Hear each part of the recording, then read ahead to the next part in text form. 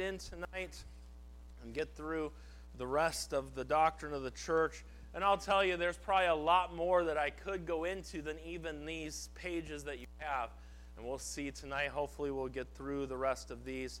A couple of announcements I want to give you coming up on Sunday morning. Sunday morning at our 8:30 and 10 o'clock service, we'll be having the Lord's Supper this week, and I'll be a part of the service, and so I hope you'll be here for part of that. Then Sunday evening will be normal. And then after church Sunday night, my family, we are going, I call it vacation, but it's not really vacation. Driving 2,000 miles in 3 days, and then being at a family wedding, and then driving 2,500 miles on the way back in 4 or 5 days. That's 4,500 miles in a little bit of time, but it will be a good time. Caroline's youngest sister is getting married, and so we're going to be going to a wedding, and then along the way, we're going to stop at a few places on the way. And then on the way back, for 3 years, right out of Bible college, we worked at a church in Missoula, Montana. We worked there till we came down here in 2010, back and started the church here and whatever. And we have not been back to Missoula since then. And so my responsibilities as an assistant pastor there, I had a couple, was to run a Christian school, which you all know how much I love working with Christian schools. I love it so much we had to have one here too. No, I really, school was never my thing, and it never will be my thing. And a kid the other day, we were talking to them, do you like school? No, not at all. I'm like, welcome to the club. And but that's what the Lord allowed me to work with. And then my favorite part of working there was I got to have a senior saints Sunday school class. I got all the old people of the church in my class. We had a great time together. They were all in their 70s, and I'm 22 years old. And we had a blast together. My favorite part, and what I missed the most from that church, was my class and those folks in that class. And some of them, in all reality, all those that were in my class, all but 5 of them have passed on. And the ones I was closest to, we haven't seen in 12 years, and they're getting, one of them fell a few weeks ago. They're getting towards the end, and they'll tune in and watch online and hear, and they send me texts here and there. And so the main reason I'm going there is I want to go see them and let them meet our kids, because when we were leaving Montana, we got pregnant with William. That's how long it's been. Well, she had William, that whole thing. But anyways, so we'll be there, and then we're going to be driving home, get back on Saturday, right in time for Sunday the 14th. So it'll be a quick trip. It'll be fun. But with that being said, the Sunday that we're gone, August 7th, Brother Jay is going to be here all day. And Brother Jay was our assistant here, and, the devil tempted him with filthy lucre and really set him up well to go, really, it's kind of south, right? In the Bible, they would always go south into Egypt. We'll call Newport Beach Egypt. I'll call it that. That's okay. And so he's been over there, and he's such a great guy. And we were so privileged and blessed to have him and his family here for the time that they were. You're not going to want to miss August 7th when they're here. You're going to be blessed on Sunday morning and Sunday night, and you'll enjoy that. For the 2 Wednesdays, we're going to do something a little bit different than what we normally would do. Next Wednesday night and the following Wednesday are both only online. I don't do this often, but I'm doing it this way. You are going to want to watch it online. It's going to be a help to you. Next Wednesday night, it's going to be a video I am recording from my 2 prayer spots around here. And next Wednesday night is going to be a message on anxiety and how to get God's help with anxiety. And I'm going to take you to one of my spots that I go. And then the following Wednesday night, I'm taking you to my other spot. I'm not giving you directions on how to get to my spots because I don't want you in my spots. And I don't think the second one, half of you are going to try climbing the 1,500 feet of elevation to get there. So I think it is safe.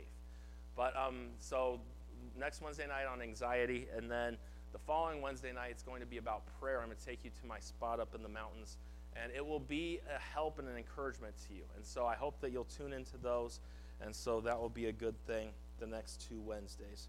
Take our Bibles tonight to Ephesians chapter number 4. Ephesians chapter number 4. And we're continuing on tonight about the church. As we talk about the church, we're actually going to take a little bit of time. We're going to talk about the pastor a little bit tonight. and some of the qualifications and some of the jobs that a pastor does in a church. And then we'll see how far we get with everything else tonight. But if we really look at it and we study the Scripture, we have a lot of churches that are very backwards when it comes to some of this stuff. We have a lot of churches that are denominationally ran and deacon ran, but not pastor led. And we're going to look at what the Bible says. Now, we need to understand a few things tonight. The pastor, by far, is not the end-all of anything. He's a human being like everyone else in the room. But I do believe that the pastor is a God-called position, and I believe that deacons are as well. We're going to talk about deacons tonight as well in just a little bit of time. And as we look at this tonight, I don't want to get anybody mad or upset with things, but we're just going to look and see what the Bible has to say and go from there. We read these verses last week. Ephesians chapter number 4. Look with me at verse number 11.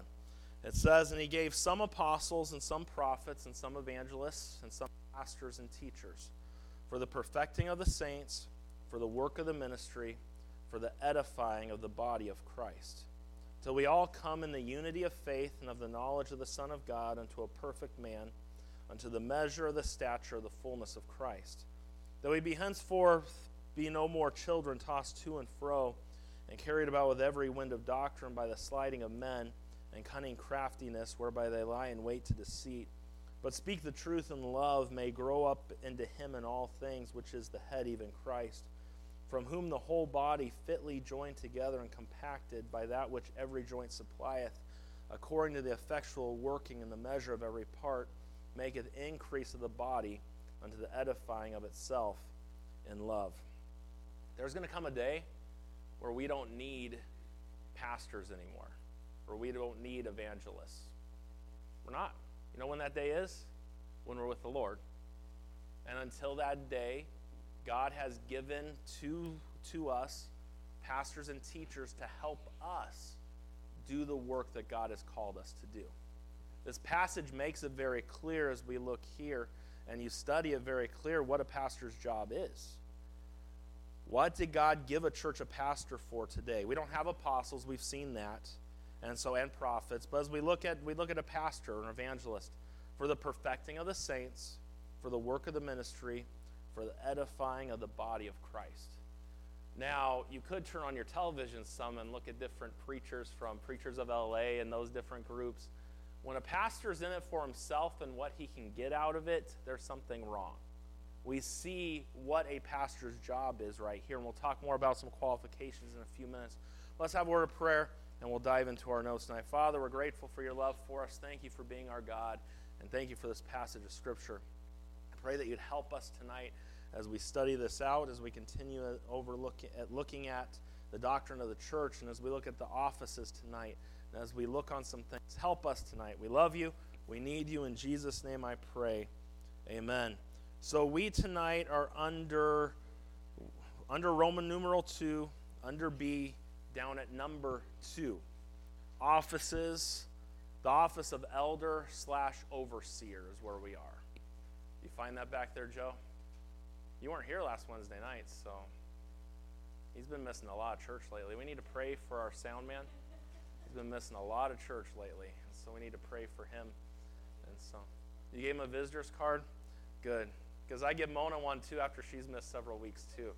So when you got ushers that miss a lot and then soundmen that miss a lot, it's what do you do? And then you got a pastor missing next week too. But anyways, the Sunday I'm gone, I'm going to be preaching at a church that Sunday. And so anyways, that's how it goes. Office of elder/overseer. As we look and we talk about this tonight, letter A, we see that elders were appointed in every church. When we talk about an elder here, it's another word for a pastor. We look at Acts 14, verse 23. It says, "And when they had ordained them elders in every church and had prayed with fasting, they commended them to the Lord on whom they believed." Titus chapter 1, verse 5 tells us, "For this cause left I thee in Crete, that thou shouldest set in order the things that are wanting, and ordain elders in every city as I had appointed thee." And so we see that elders were appointed in every church. Letter B, elders are to rule. That's what they're supposed to do. Some people don't like that, but let's just see what the Bible has to say. 1 Timothy 5, verse number 17. The Bible says, "Let the elders that rule well be counted worthy of double honor, especially they who labor in the word and doctrine." So do you see that an elder's job is to rule? And when they rule well, they should be counted worthy of double honor, especially when they labor in God's word and in the doctrine. And that's why it's so important that a pastor teaches and preaches the word of God and gives sound doctrine. And that's why as you listen to the word of God being preached in your church, you need to make sure that you are studying the scriptures and making sure that what is being said lines up with what the Bible says. Let's make sure you understand something. Don't just take the pastor's word for it. If you just take the pastor's word for it, don't do that. That's not the way. You need to search the scriptures, know the scriptures, and know what it says. But we see that elders, they were appointed in every church, and elders are to rule. And then we see that elders are to oversee and to shepherd the flock. That's what the Bible tells us. And so as we think about that, elders, pastors are to oversee and to shepherd the flock. 1 Peter chapter number 5, and we started studying 1 Peter on Sunday mornings, and so we're going to get pretty far in this later on. But 1 Peter chapter number 5, verse number 1 says, "The elders which are among you I exhort, who am also an elder, and a witness of the suffering of Christ, and also a partaker of the glory that shall be revealed. Look at verse number 2 there. Feed the flock of God which is among you." What's an elder supposed to do? Feed the flock of God which is among you, taking the oversight thereof, not by constraint, but willingly, not for filthy lucre, but of a ready mind. Verse number 3 tells us, "Neither as being lords over God's heritage, but being examples to the flock." Now, as we think on that one there, and you look at that there, do you see a pastor's not supposed to lord over the flock? Do you see that? And I'll give everyone a second. Looks like everybody's looking every which way, and looks like we're losing a little bit of focus here. It's okay. Don't worry about it, buddy. I'll take care of that later on. No problem. And so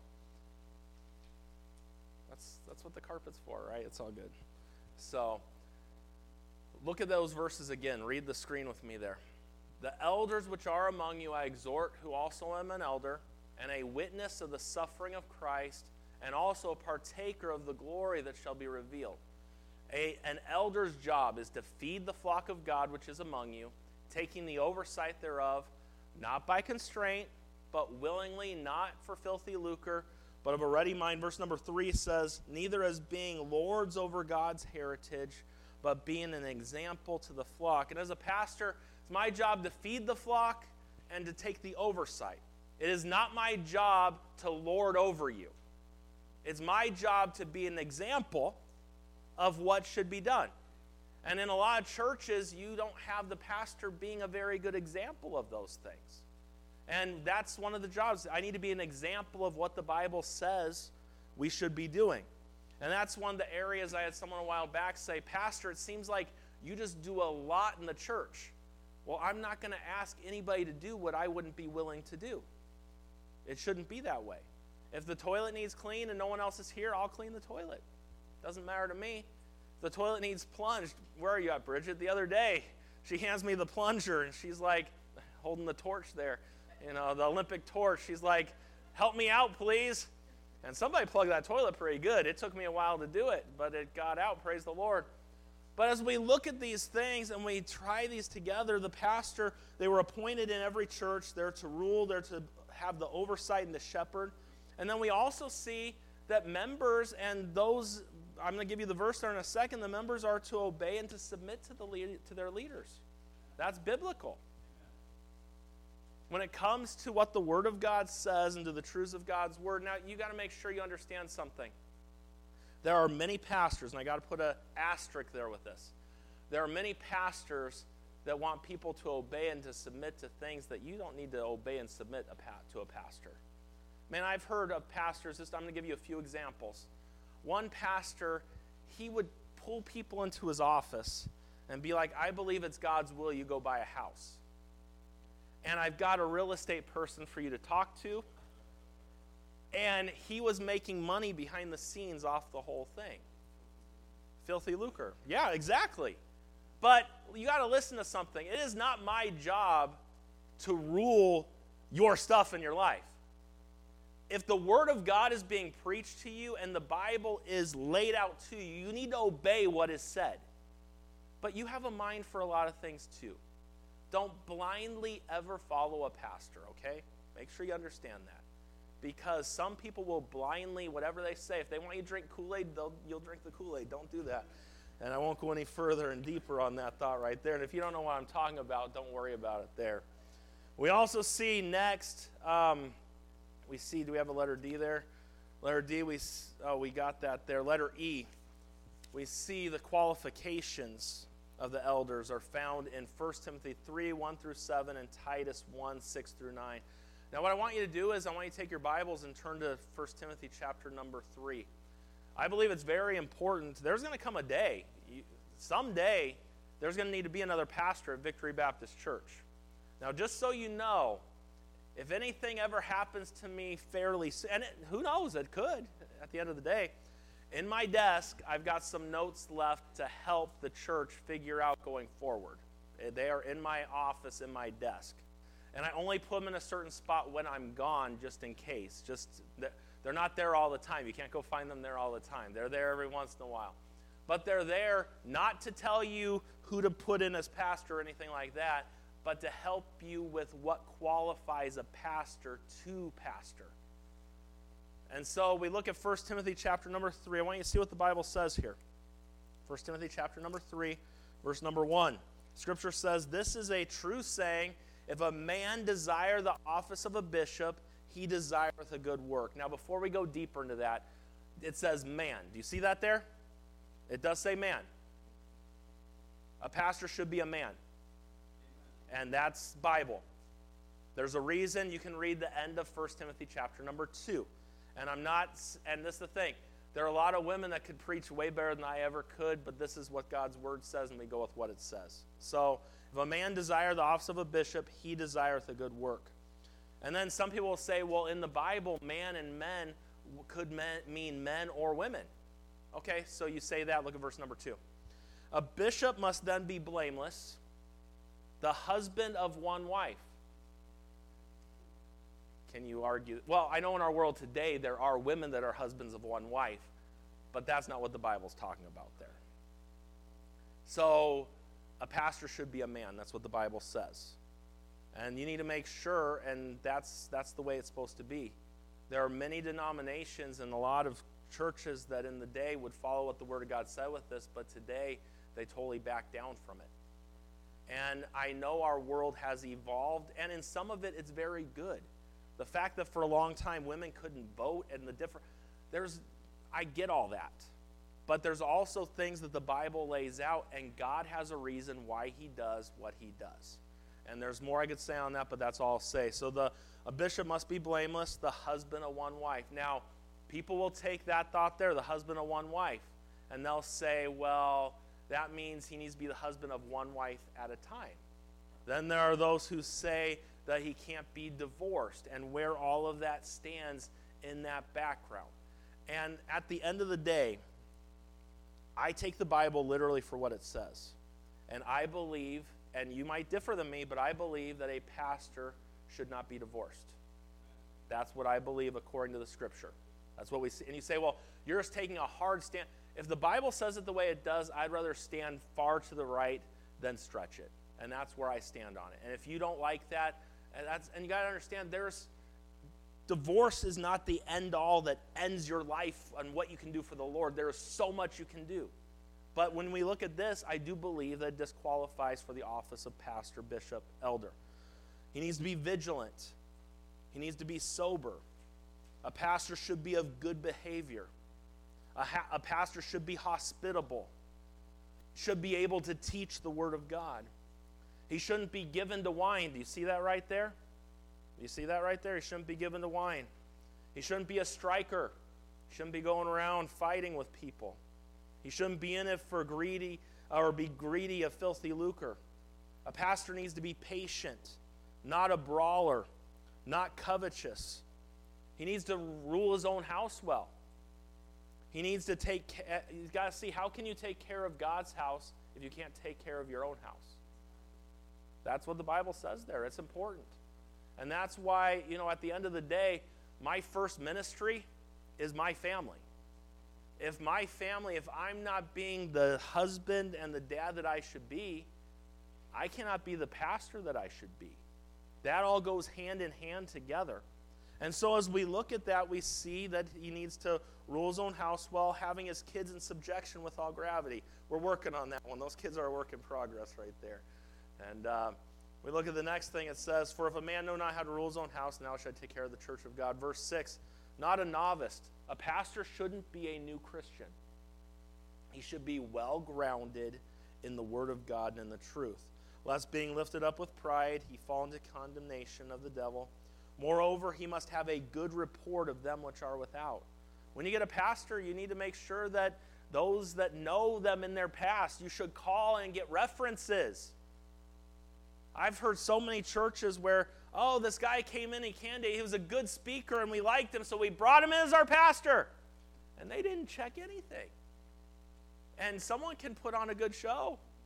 You do not know for sure how they are. And even if you dot all your I's and cross all your T's, you still aren't going to know everything. You got to be careful with these things. In a few minutes, we're going to look at the office of a deacon here, and we'll just leave our Bibles open here so we can look at that. So we see some thoughts tonight about the office of the elder / pastor, bishop in that area. Next point we see, number 3, we see the office of deacon. There are only 2 offices mentioned in the church, the office of pastor and the office of deacon.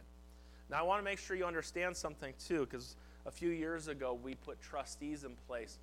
To be a corporation in the state of California, you have to have trustees. So even if it's not a biblical term, a trustee, for the state of California, we have trustees. Does that make sense? Some churches might have deacons be the trustees, but we could talk more about that at another time. Now, we look at our church. We look at the office of deacon. Deacon is an important office. I believe it is a God-called office as well. We see in the scripture that there are many qualifications in the area of being a deacon. And in the past, we've had deacons. And I felt like for a while it was more of a name thing than a job getting done, which we'll talk about. And I'm going to give you a little insight here coming up this fall in September. If there are any men that feel led of the Lord to be interested in being a deacon, we're going to have some classes on it. And we're going to lay out, this is what the Bible says the job is. These are the qualifications of a deacon and how those things work. If you have interest in that or want to talk to me about that, we can do that later.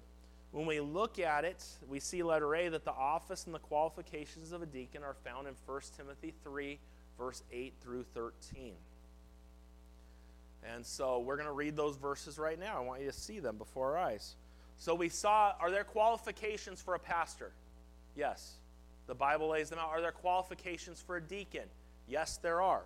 So let's look at this now. Now, and some people will say that the first deaconess was Phoebe in Romans chapter number 16. Because that word servant, the word deacon means servant. And that's what Phoebe was. She was a servant. I also believe that when it comes to a deacon, let's use pastor as an example. My wife is not the pastor of the church. She is the pastor's wife. But we are a team.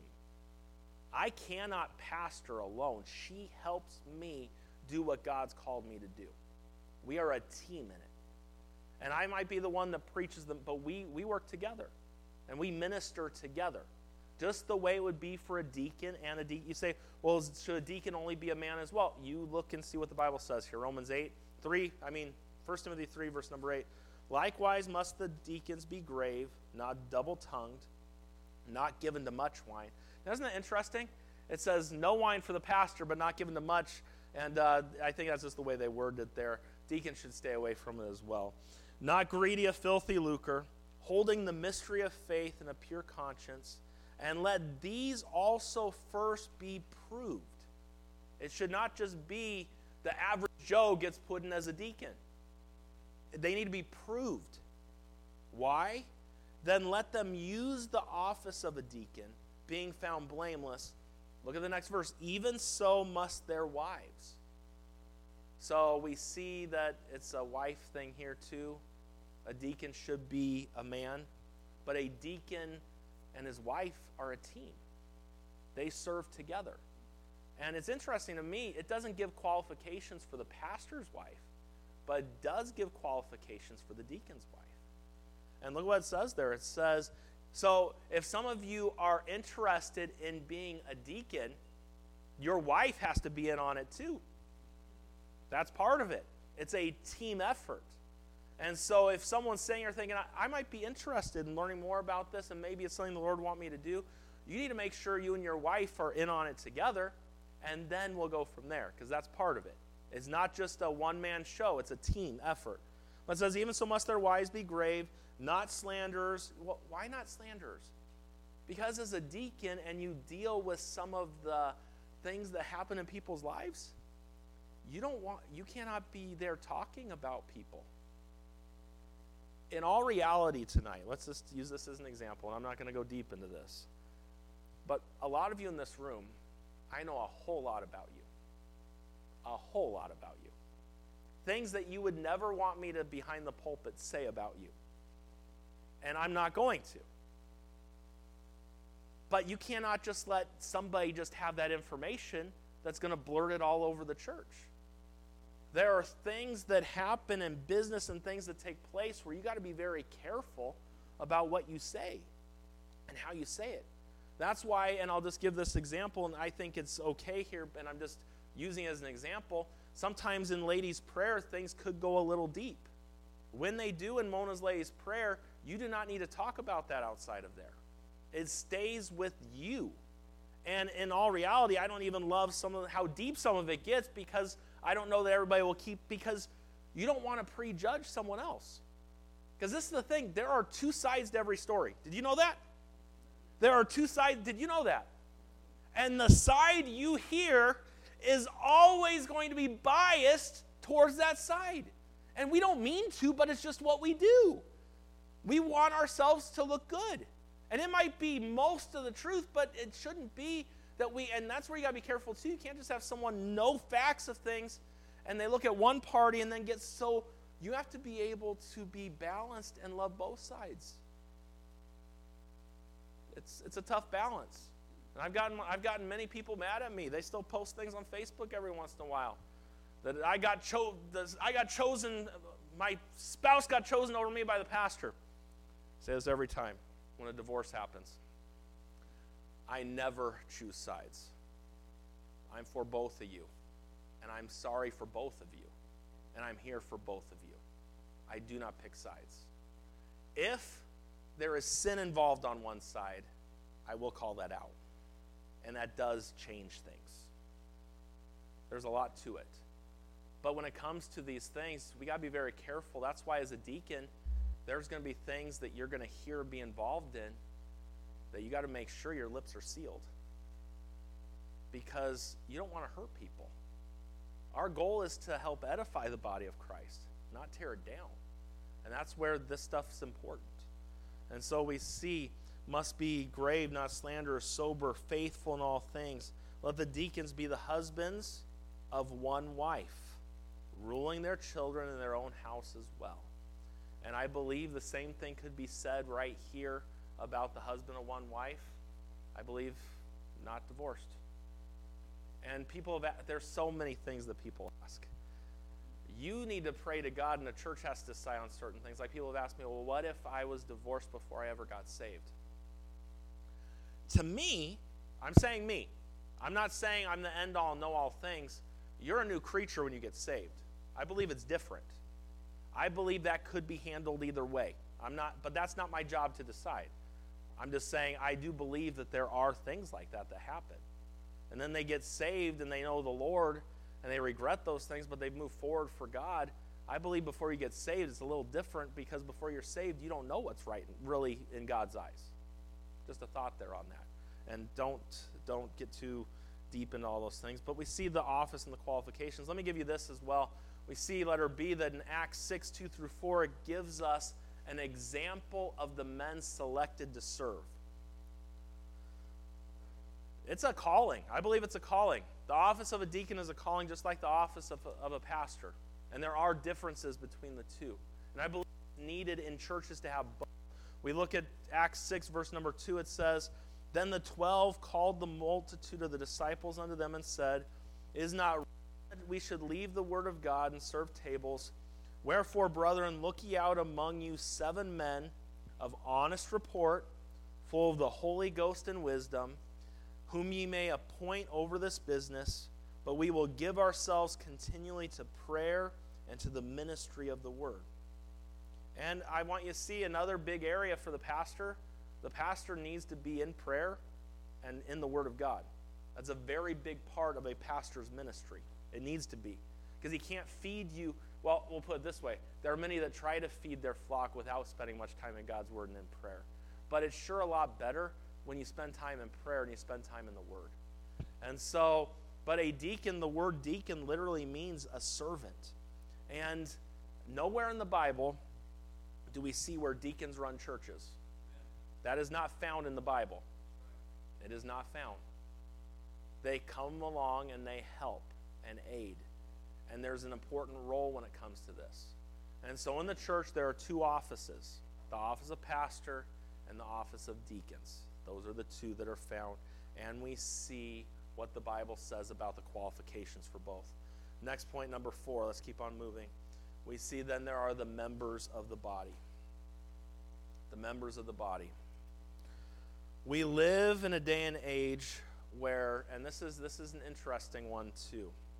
We live in a day and age where people don't care much about church membership. It used to be a big deal. And nowadays, church membership is not a big deal to a lot of people. And what I see, the scriptural pattern in Scripture, we see in Acts chapter number 2, "And they that gladly received his word were baptized and added unto them." They were a part of a body, a local body. I do believe in church membership. I believe that it's important. Now you might say, I don't. That's where we have individual soul liberty. I believe in that as well. And you be fully persuaded in your mind, and I'll be fully persuaded in mine. But to teach a Sunday school class, to be a deacon, to vote on church matters, you need to be a member of the church. And that's important. You say, well, why does it matter if I'm a member to vote on those things? So anybody could walk in the door at any given moment and vote on any of the business that's handled in the church. That's not how it works. And you might say, well, I give my money here and all these different things. I know there are some people that aren't members that give way more than people who are members, but that's not, I'm not going to figure that out or mess with it.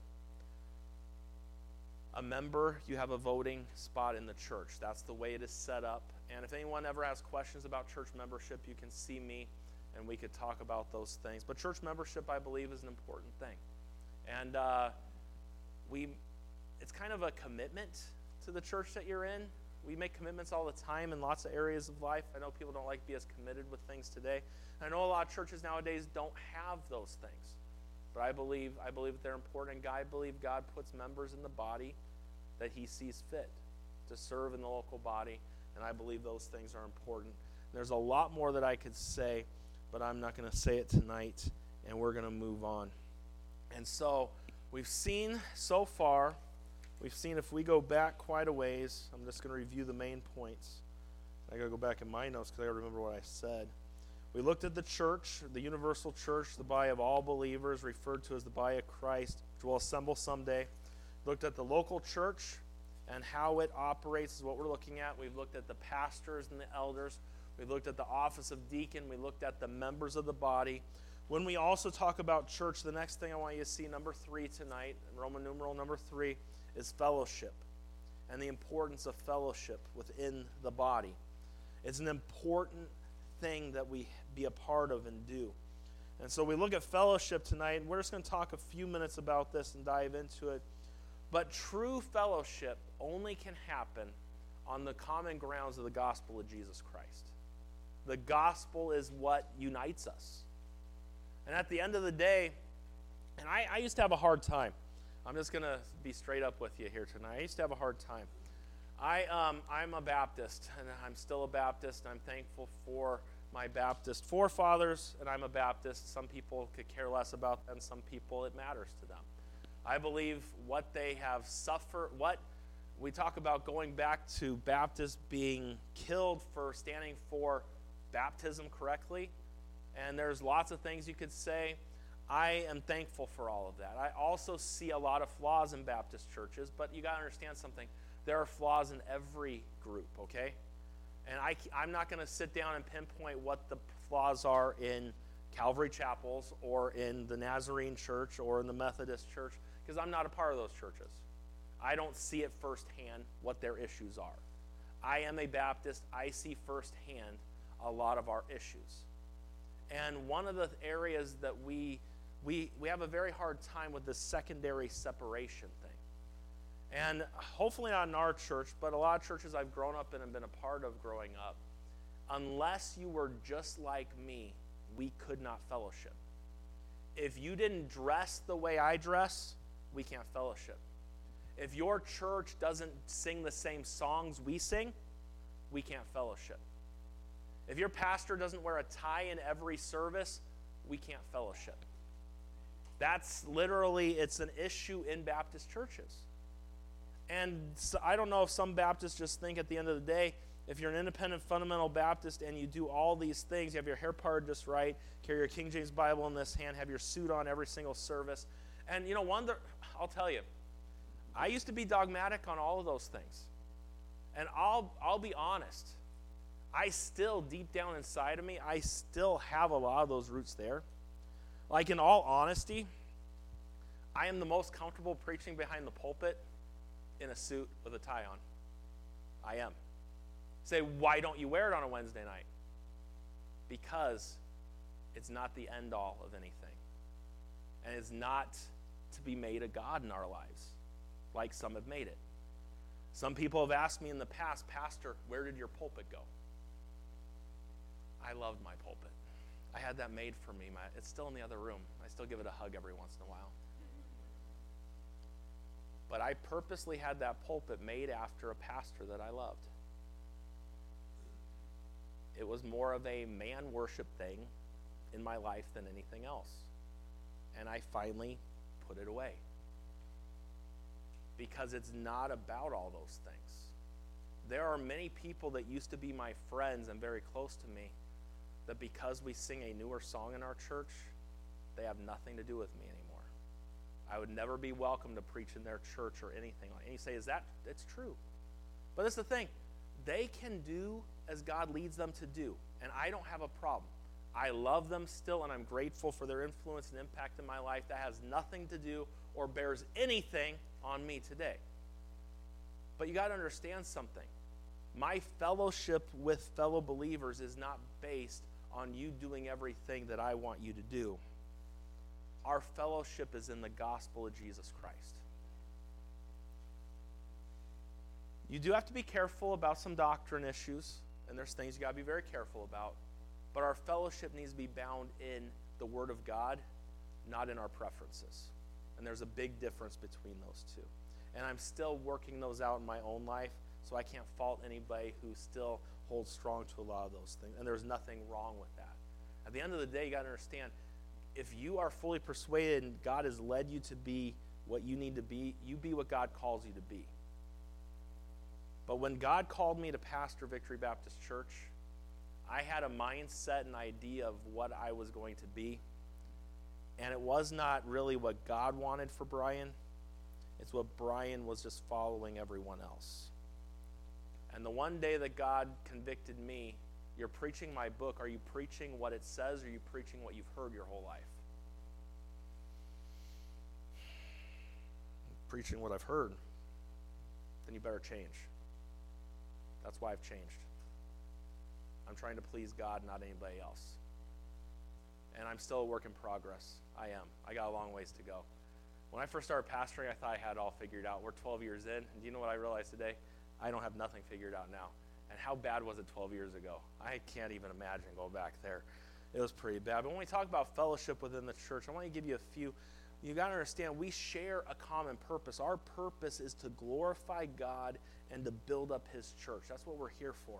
When we talk on these things, the first thing we see, letter A, and we're doing pretty good on time. We're going to get through this. Letter A, we see unity within the church.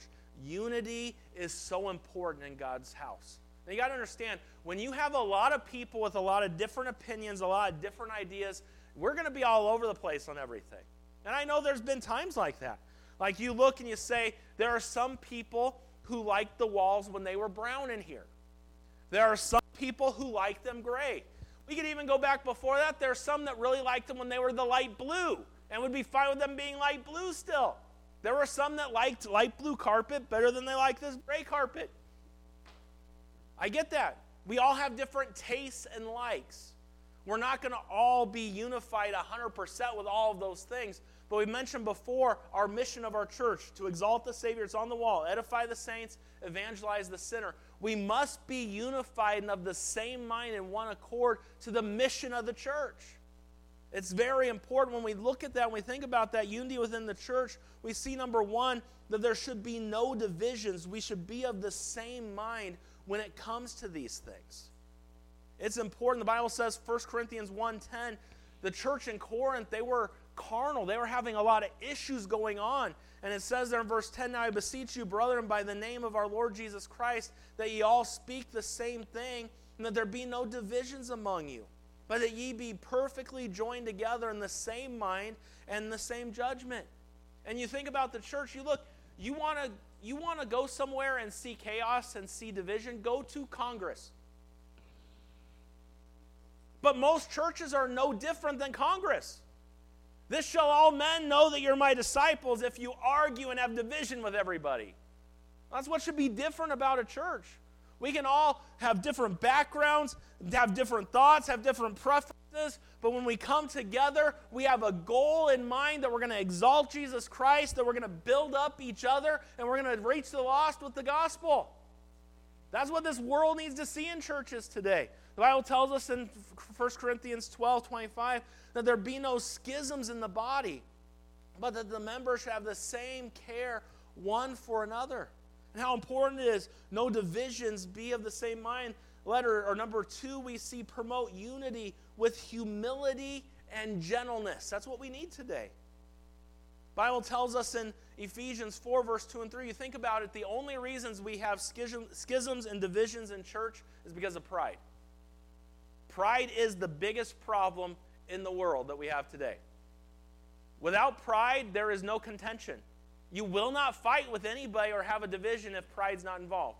That's why the Bible says here, with all lowliness and meekness, power under control, with long suffering, forbearing one another in love, endeavoring to keep the unity of the Spirit in the bond of peace. Do you see those verses there? And how important that is, promoting unity with humility and with gentleness. We need those things. We continue on here and we see letter B. We see that we should have no true fellowship with unbelievers. Now you say, what are you talking about when you say that? You got to understand, we work in this world, we live in this world, we interact with this world. And that's how we're going to reach the lost. That's part of it. We have to live in this world. We don't go out in the middle of the desert somewhere, build a fence and live within that fence and and have our own gardens and everything and keep to ourselves. It's not going to work that way. Although it might be nice sometimes, right? But as we think on this, we got to be very careful. The Bible is clear on these things. The Bible tells us in 2 Corinthians chapter 6, verse 14 and 15, be not unequally yoked together with unbelievers. For what fellowship hath righteousness with unrighteousness? And what communion hath light with darkness? And what concord hath Christ with Belial? Or what part hath he with an infidel? These matter. That's where young people, look at Pastor for a minute. I've preached this for 12 years, and it still hasn't sunk into people's heads. Do not date people that are not Christians if you're a Christian. I should hear a few amens from parents on that one. Don't date people that are not Christians. Say, well, I shouldn't marry them. That's true. But if you date them and then your heart's given to them, you will marry them. So if you just don't date them, you don't got to worry about it. Because it does not work. And you say, well, I'm gonna get them to Jesus. Or they're going to pull you from Jesus. That's how it works. Oh, but he's so cute. We'll see how cute it is when you have a child.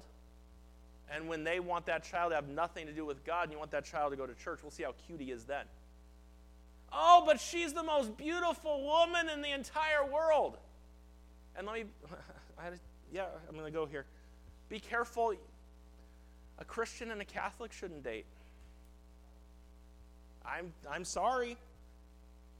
First communion, there's a difference. There is. And you're going to have your child pulled every which way. Be careful in these areas. That's why you got to be very careful. And I know there are some people that go so far with this, they have unsafe family, they won't ever spend time with their unsafe. Family's a good thing to be around. Love them. Show them the love of Christ. Show them what they need from the Lord. And maybe your good influence could be good on them. I'm not telling you to spend every day with them. But I am telling you, we live in this world. We're around people. We got to be very careful.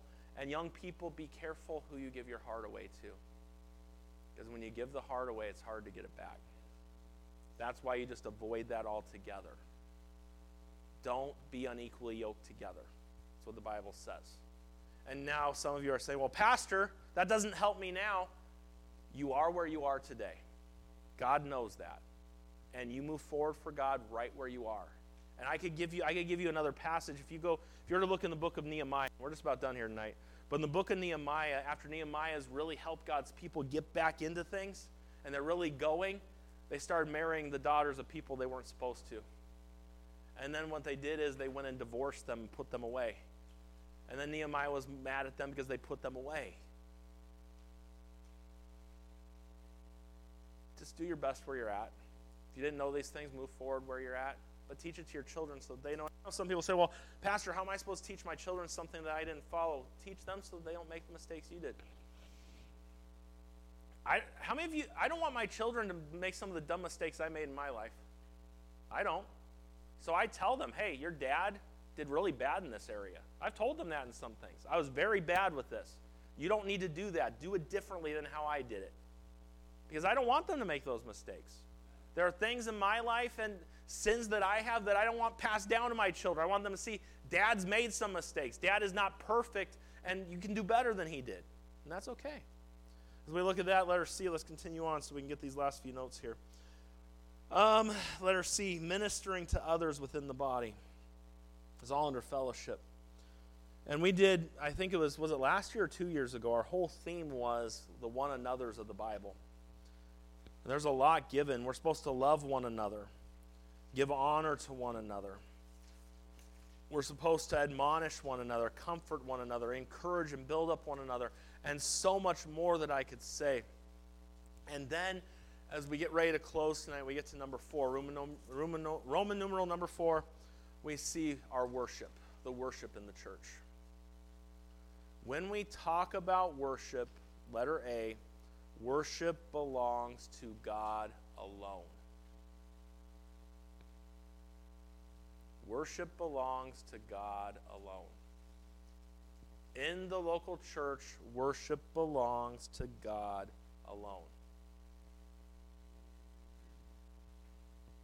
I've had people at times say, hey, Pastor, I don't like that song we sang last week in church. I didn't know I was worshiping you. If I'm worshiping you, I'll let you pick all the songs. Because, yeah, right? I'm not worshiping you. Worship belongs to God alone. And I don't know if you've noticed, our music has changed in the years, but all of it is directed to God. That's what it is. We still sing a lot of hymns on Sunday nights. We're going, and this last week, a couple of those hymns, I don't know if I've ever sung before. They're pretty rough through there, but they're good. And there's new songs that's pretty rough the first few times we sing them, but they're good. But worship belongs to God alone. We don't come to this church to worship the pastor. You know, let me give you a little thought. The Sunday the pastor's gone, You don't come to church to please me. You come to church for the Lord. So remember that Sunday when I'm gone.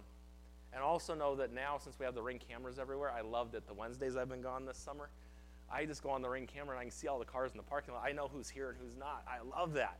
And so I know and I see it. I should put a couple of them in here so I can see it real up and close and personal. But no, I literally, it was a few Wednesdays ago when we were gone, right at 6 o'clock, well, 6:30 is when service starts. At 6:25, I turned on the camera and looked around. And then I knew there were a few of you that like to come in about 6:35, 6:40, so I looked one more time, and you came in at that time too. Good job. But worship belongs to God alone. Those that sing in church, it's not about you and how you sing. It's about worshiping God with your voice and what you do. You play the piano, whatever you do, the case may be, is about bringing worship to God. He is worthy of worship, and He alone deserves the worship. There's some notes there about our God is a jealous God, and He's not willing to share His worship with any other, and He shouldn't have to because He deserves all of it. And then God is worthy to receive worship because He's the creator of all things. When we talk about that, last thing I want you to see, is this the last one? Oh, there might be one last thing after this, but letter B, we talk about true worship. True worship. Worship is not, and when we talk about worship, you got a couple points listed there. Don't just worship with your lips. God wants worship from the heart. You can fake a pastor out, you can fake other church members out, you cannot fake God out. Don't just worship with your lips. God wants worship from the heart. And then God also wants worship in truth. The Bible tells us that. They that worship, God's a spirit, and they that worship Him must worship Him in spirit and in truth. Hey, worship Him with your heart, worship Him in truth, and then worship God with your life. Whether you eat or drink or whatsoever you do, do all to the glory of God. I love that verse there. If we're having a church meal, whatever I do, I'm going to eat for God's glory. If I'm going to drink a Dr. Pepper, I'm going to do it for God's glory, right? If I'm going to eat an In-N-Out burger, I'm going to do it for God's glory. It says eating, it's mentioned right there. And then we see number 5, Roman numeral 5, and lastly tonight, the ordinances of the church. They are not sacraments. Sacraments are necessary. An ordinance is something that the Lord has given to us.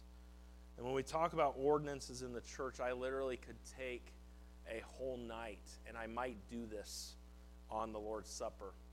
And I probably, in all reality, I really think that so in 3 Wednesday nights, when we're back to our normal Wednesday nights, I'm going to talk on that night. It's going to be on the Lord's Supper, the doctrine of the Lord's Supper. Because there's a lot of people that misconstrue the Lord's Supper, and there's lots of ideas about it, and the Bible tells us so. I'm just going to give you these last 2 points, and then we will talk about the Lord's Supper next time we are on doctrine. We see letter A, we see baptism. Baptism, baptism, baptism, an ordinance of the church. When someone is scripturally saved, scriptural salvation is putting your faith and trust in Jesus Christ. It's a turning from what you believed and turning to Christ, not turning from your sin, turning from what you believed and turning to Jesus Christ. After salvation, a person should be scripturally baptized. And we could look all around. We could look at a lot of different things. A couple thoughts on baptism. Not one time in the Bible do you see someone being sprinkled. That is not found in the Bible. I believe there are a lot of well-meaning people behind the idea of infant sprinkling and things, but it has nothing to do with Bible. The example we look at of baptism, we can look at Jesus to begin with. Remember when He came up out of the water, the Spirit descended and the Father spoke. He came up. It's an immersion, under and up. You wonder why our Baptist forefathers, a lot of them died? It was because of baptism. Baptist first name they were given were Anabaptists, rebaptizers. People couldn't figure that one out. And it's because you get baptized after salvation. Now you look and you say, well, if I don't get baptized after salvation, am I going to go to hell? No. But isn't that a terrible attitude to have? I think that's a terrible attitude to have. If you're a saved child of God and you see the scriptural pattern a certain way, I would do it the scripture way. You might say, well, I just don't see it. You're not going to go to hell because of it. But I do believe, let me just help you here real quick. The Christian life is full of growth, right? And the righteousness of God is revealed from faith to faith. And I believe that many people are coming, Pastor, I have not grown in the Lord in a long time. The first question I ask them is, what is the last thing God told you needed to do that you didn't do? Because why is he going to help you grow and move forward if you aren't listening to what he already told you to do? And I believe one of the first things for a new Christian is they need to get baptized and follow the Lord to continue their growth. And so just some thoughts there. Then letter B, we see communion, the Lord's Supper. And we will go into greater detail about that. But at the end of the day, in case you aren't here in a couple weeks, what it comes down to is the Lord's Supper is a picture. This do in remembrance of me. It is not something that mystically becomes the body and the blood of Jesus Christ as you take it. It's a picture. It's to remind us, it's a memorial to remind us of what Jesus Christ, what his body went through, and the blood that was shed for us, and we do it till the Lord comes. It's not meant to be a buffet or a big meal. It's supposed to be a time where the church comes together, and we go and we remember the Lord in these things, and we examine our own hearts, and we so eat as the Lord works in our lives. And we'll talk more about that in a few weeks. Father,